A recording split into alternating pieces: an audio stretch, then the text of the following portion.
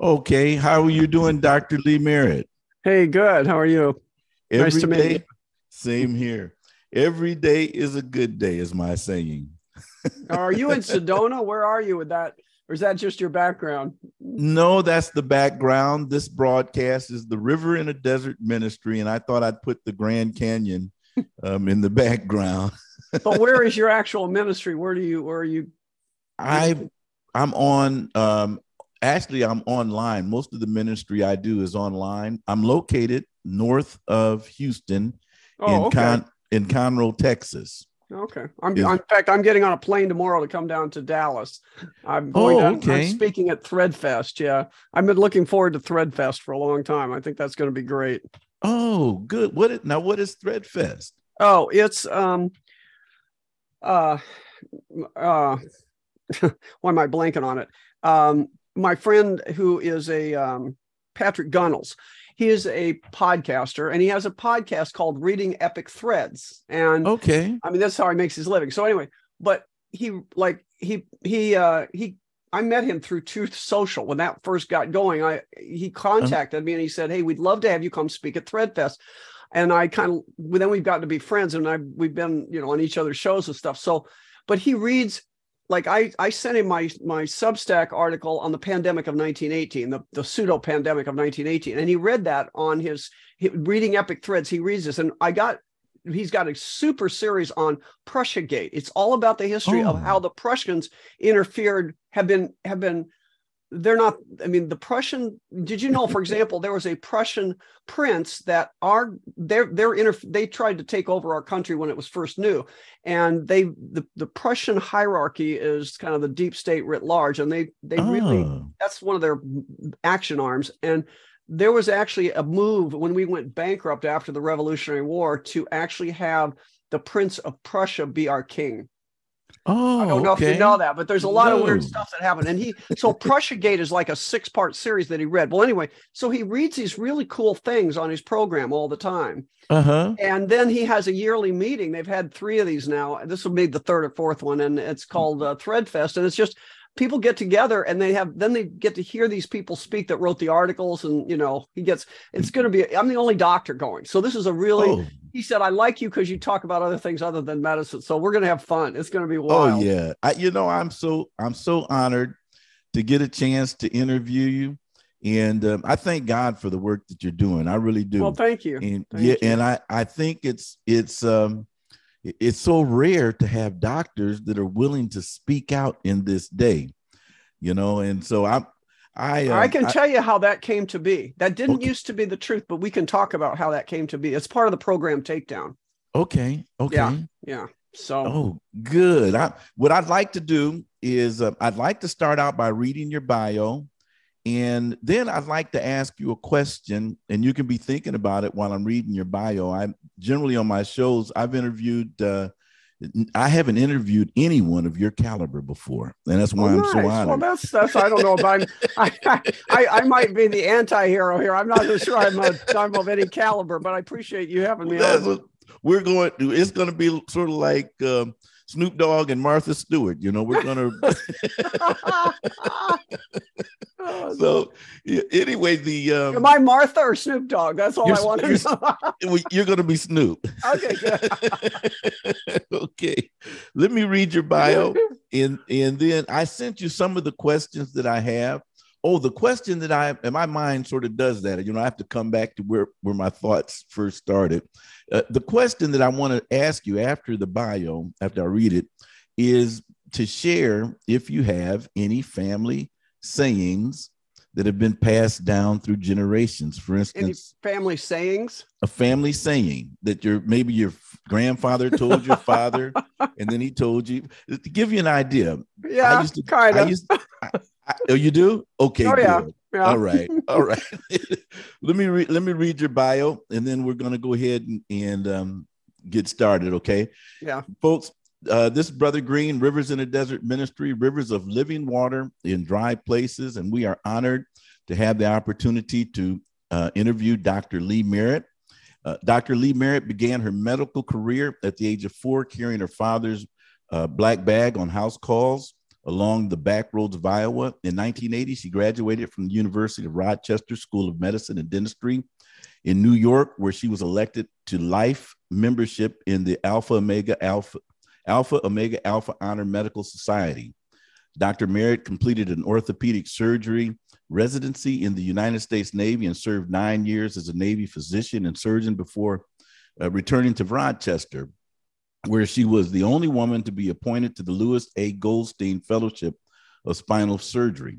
Dr. Merritt has been in the private practice of orthopedic and spinal surgery since 1995, has served on the board of Arizona Medical Association, and is a past president of the Association of the American Physicians and Surgeons.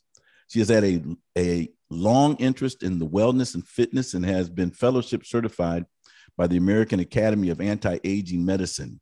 At age 63, she won a female bodybuilding championship in physique class with a lot of help from her friends and patients from her family. As a lifelong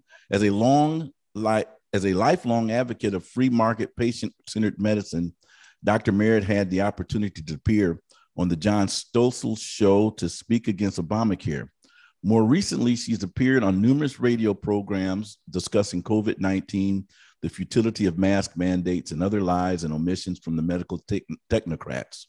A recent speech at Doctors for Disaster Preparedness on SARS-CoV-2 and the rise of medical technocracy has been widely viewed on YouTube and forwarded on by Dr. McCullough, one of her medical heroes. She is married and the proud mother of 2 sons, one of whom carries on the 4th-generation medical tradition as a general surgeon, and then the other with a real job as an electrical engineer. In her spare time, Dr. Merritt raises chickens, gardens, and enjoys a rural Midwest lifestyle. Thank you for coming, Dr. Merritt. Hey, thank you for having me. And I don't actually raise chickens. I have hypothetical chickens because I would never violate my city ordinance in my tiny town of 1,400 people. Okay. So you get the meaning there. Yes, indeed. Nowadays, it's good to raise your own food. Yeah, it absolutely is. Yeah, they're wanting to start inoculating the food here, is what I've heard. That's horrible. Yes, indeed.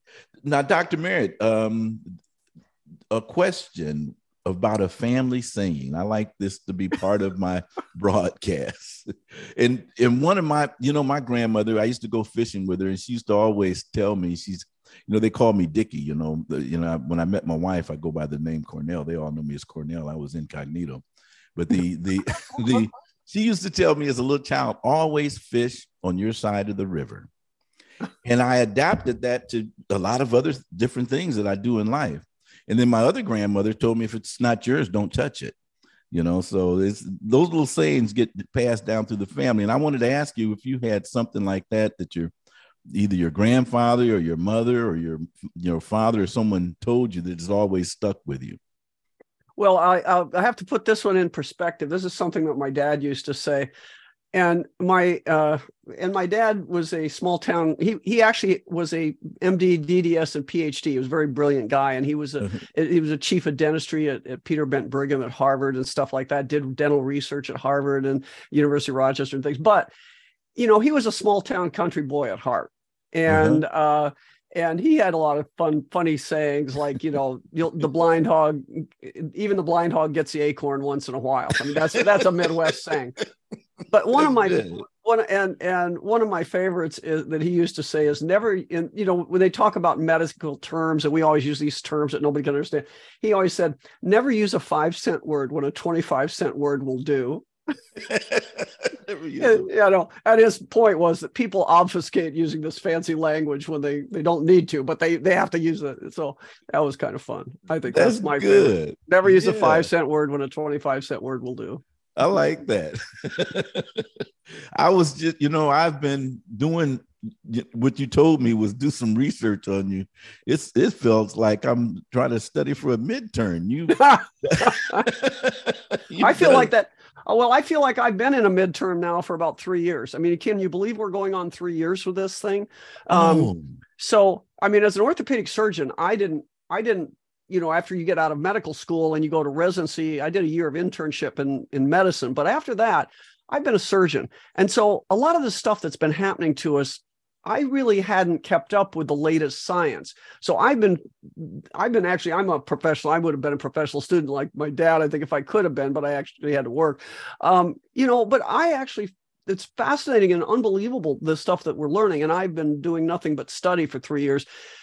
And it's really shocking. I guess what I've really learned, the big overview here is, it's really shocking that we've been lied to on so many fronts. Yeah. And people say, how can we be lied to, like about viruses? How could that possibly be? What are all those graduate students doing? Well, what's happened in the world today is we're being taken down, not because there's not knowledge out there, but because we compartmentalize it. So we think, when you go to see, like when let's say I have a patient, and I'm retired now from actual clinical practice, but let's say we had a patient that had an eye problem. Okay, I didn't study ophthalmology. I'm an orthopedic spine surgeon. I do bones and spines, but I send that patient to the ophthalmologist, assuming that he has been taught appropriately, scientifically sound things. And that's the same thing in research. People, we've assumed that when we were told about viruses and things, that this was based on scientifically sound research. And it turns out it's a house of cards, that there's a base of sand, and not only is it not right, but it's actually been purposefully obfuscated. I mean, things have been purposely hidden from us and made to be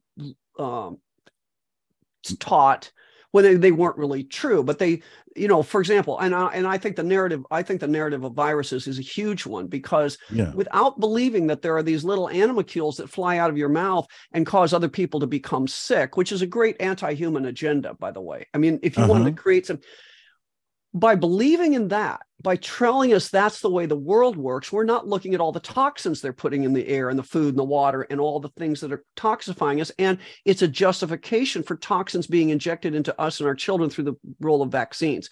If you didn't have those viruses, that would all go away. We'd start looking at what they're actually doing to us. And you see, that's what the big deal is here. That's one of the big lies that I've really gone after. And it took me a year of solid study to really come to the conclusion they're lying to us about that. So, I just watched briefly right before I came online here, the 15-minute presentation that you did in reference to, I think his name was Carl Brandt. And you discussed the dangers of government-controlled medical practice, and I just knew something was wrong right when Obamacare took over the medical industry. But you said that this guy was not inherently bad. It was just that it was a gradual progression, and we don't see the progression as it's taking place, where eventually the state becomes more important than people. That's don't you think that's where we are? I mean, we're willing. Carl Brandt was, to put that in perspective. So Carl Brandt, God has a sense of humor, and he works in really does work in mysterious ways, putting things in front of you at a time it's right for you to have it. So years and years ago, when I took my son to college, I was killing time while he was getting his feet wet, and I was staying for a couple of weeks in the area. And I just went to a used bookstore, and here's this book, and on the back of it, I see this guy in a white coat, looks like a doctor. So I get interested and I turn it over, and the guy, I'm reading his little bio, and he did orthopedic surgery, he did spine surgery and trauma. And I said, oh, that's just like what I was doing at the time. Trauma, spine surgery, orthopedic trauma. I turned the book over. It was Carl Brandt, who was Hitler's surgeon. And the joke in medicine is, why are the evil bad guys always seem to be ortho spine surgeons? I don't know why. It's like there's always somebody among our ranks doing something crazy or illegal or something. But anyway, but it turned out when I read the book, I realized you're right. It's so easy, and I'm a child of, a baby boomer. So I remember growing up, and in the 50s, my dad he didn't go to the war because he had a medical problem, but his friends who served in World War II, they'd be coming over and they'd have these nighttime, conversations over a beer on the kitchen table, and I listened into a lot of that. And it was a lot of what, my dad was always reading stuff about the war and about the medical department, and the Nazis and stuff, and about because the question was, how could that have happened? How could they have let this get this way? The doctors, how did they get colluded into that?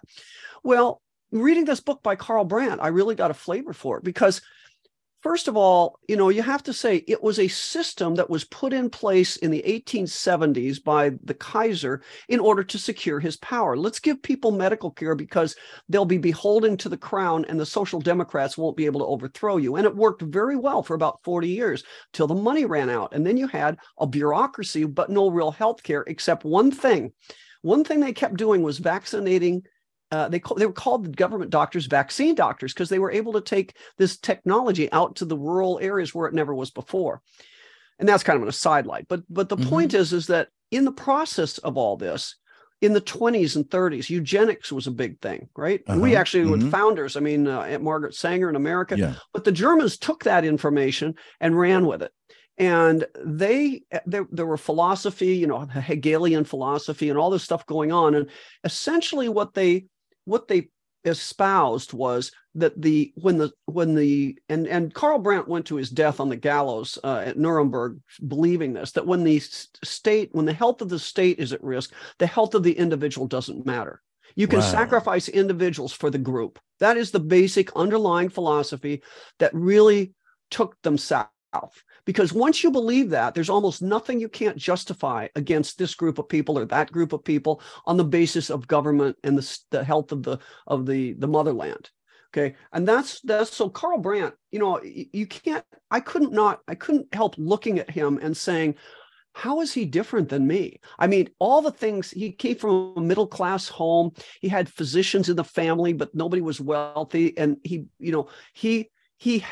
just by accident, he kind of got in Hitler's circle because his girlfriend had been an Olympic swimmer, and Hitler liked to entertain the Olympics athletes and stuff. And so they were going to Berchtesgaden or someplace, and they were in a motorcade. And it was just a long history of events that he saved one of Hitler's underlings and then came to his attention. Well, Carl Brandt was not an evil guy. He really, unlike many of my bosses in the military and elsewhere, that really didn't want to practice medicine when they became senior military, captains and admirals and everything because they didn't want to practice medicine. They weren't. But here is a guy who, even in the middle of the war, and he's the chief Reich Marshal now of the medical corps, he was out operating. He'd go to the Eastern Front and he'd look at what was going on, and he realized these guys they didn't have enough surgeons. So he'd take off his official jacket and he'd roll up his sleeves and start operating and helping these guys. That never happened when I was in the military. No. But these guys, he was a good guy. So he was a basically decent human being that was in a very bad system that had a bad